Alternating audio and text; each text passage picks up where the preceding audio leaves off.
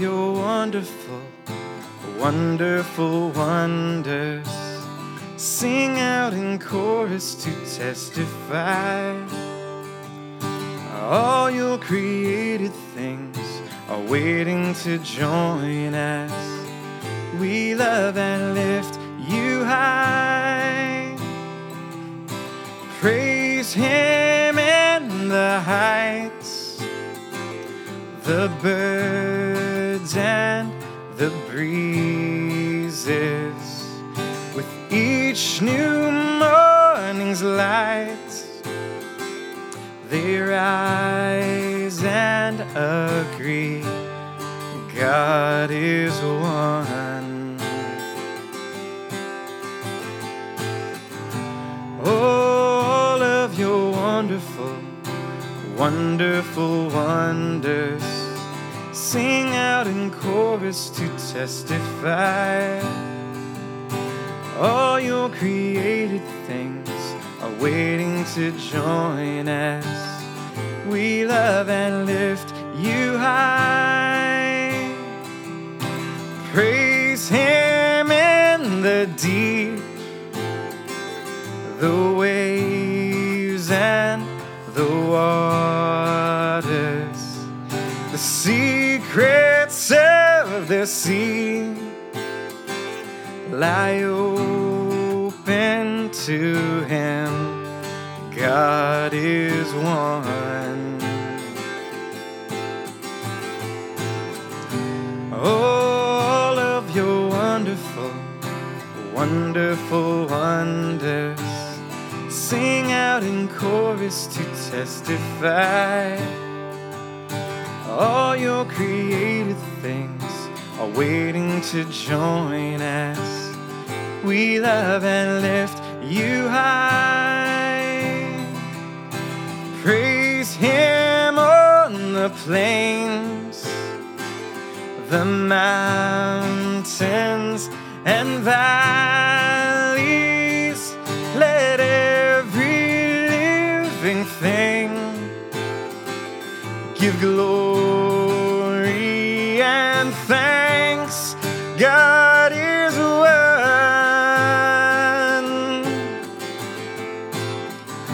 All of your wonderful, wonderful wonders, sing out in chorus to testify. All your created things are waiting to join us. We love and lift you high. Oh, we are not alone when we adore you. The heavens and the earth are singing for you. From you are all things, and to you are all things. Behold the everlasting King of Kings. Oh, we are not alone when we adore you. The heavens and the earth are singing for you. From you are all things, and to you are all things. Behold the everlasting King of Kings. No, we are not alone when we adore you. The heavens and the earth are singing for you. From you are all things, and to you are all things. Behold the everlasting King of Kings.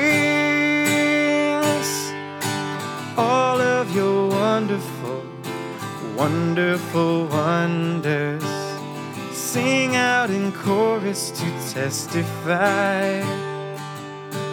All your created things are waiting to join us. We love and lift you high. All of your wonderful, wonderful wonders, sing out in chorus to testify. All your created things are are waiting to join us. We love and lift you high. We love and lift you high. We love and lift you high. We love and lift you high. We love and lift you high.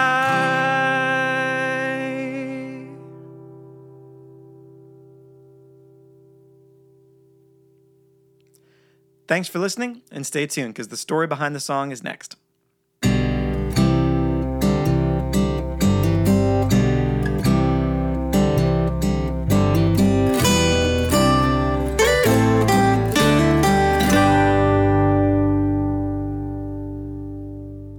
Welcome to Blueprint Sounds. My name is Nathan Smith. Thanks for joining me. Today we're going to talk about the story behind that song, All of Your Wonders. But before we do, I want to give you something. If you go to my website, blueprintsounds.com, you can get access to my free guide, 25 chart-topping arrangement tricks. If you're a worship team or a worship leader who has a song that you've been working on that's okay, but you wish that it could be more interesting throughout the song, download this PDF. It gives you 25 great ideas on how to make your song more interesting and keep your audience's interest throughout the song.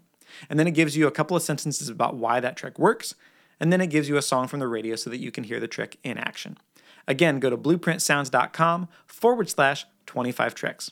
All right, let's talk about the backstory of All of Your Wonders. So this song obviously is about creation giving glory to God, but really for me, it's about one verse that I had interpreted wrong for years, and after growing in my understanding of land and its connection to God, understood that I think we've been thinking about it wrong. So here it is. So if we go to the story of the triumphal entry in Luke, we see Jesus entering Jerusalem and everyone praising him and putting down the palm branches, and they say, "Blessed is the King who comes in the name of the Lord. Peace in heaven and glory in the highest." Keep going. Some of the Pharisees in the crowd said to him, "Teacher, rebuke your disciples." But Jesus answered, "I tell you, if these become silent, the stones will cry out." So I've heard that passage for years. But a lot of times I hear people, when they use it in a song or something, they'll say, "I won't let the rocks cry out in my place," or "I won't let the rocks win."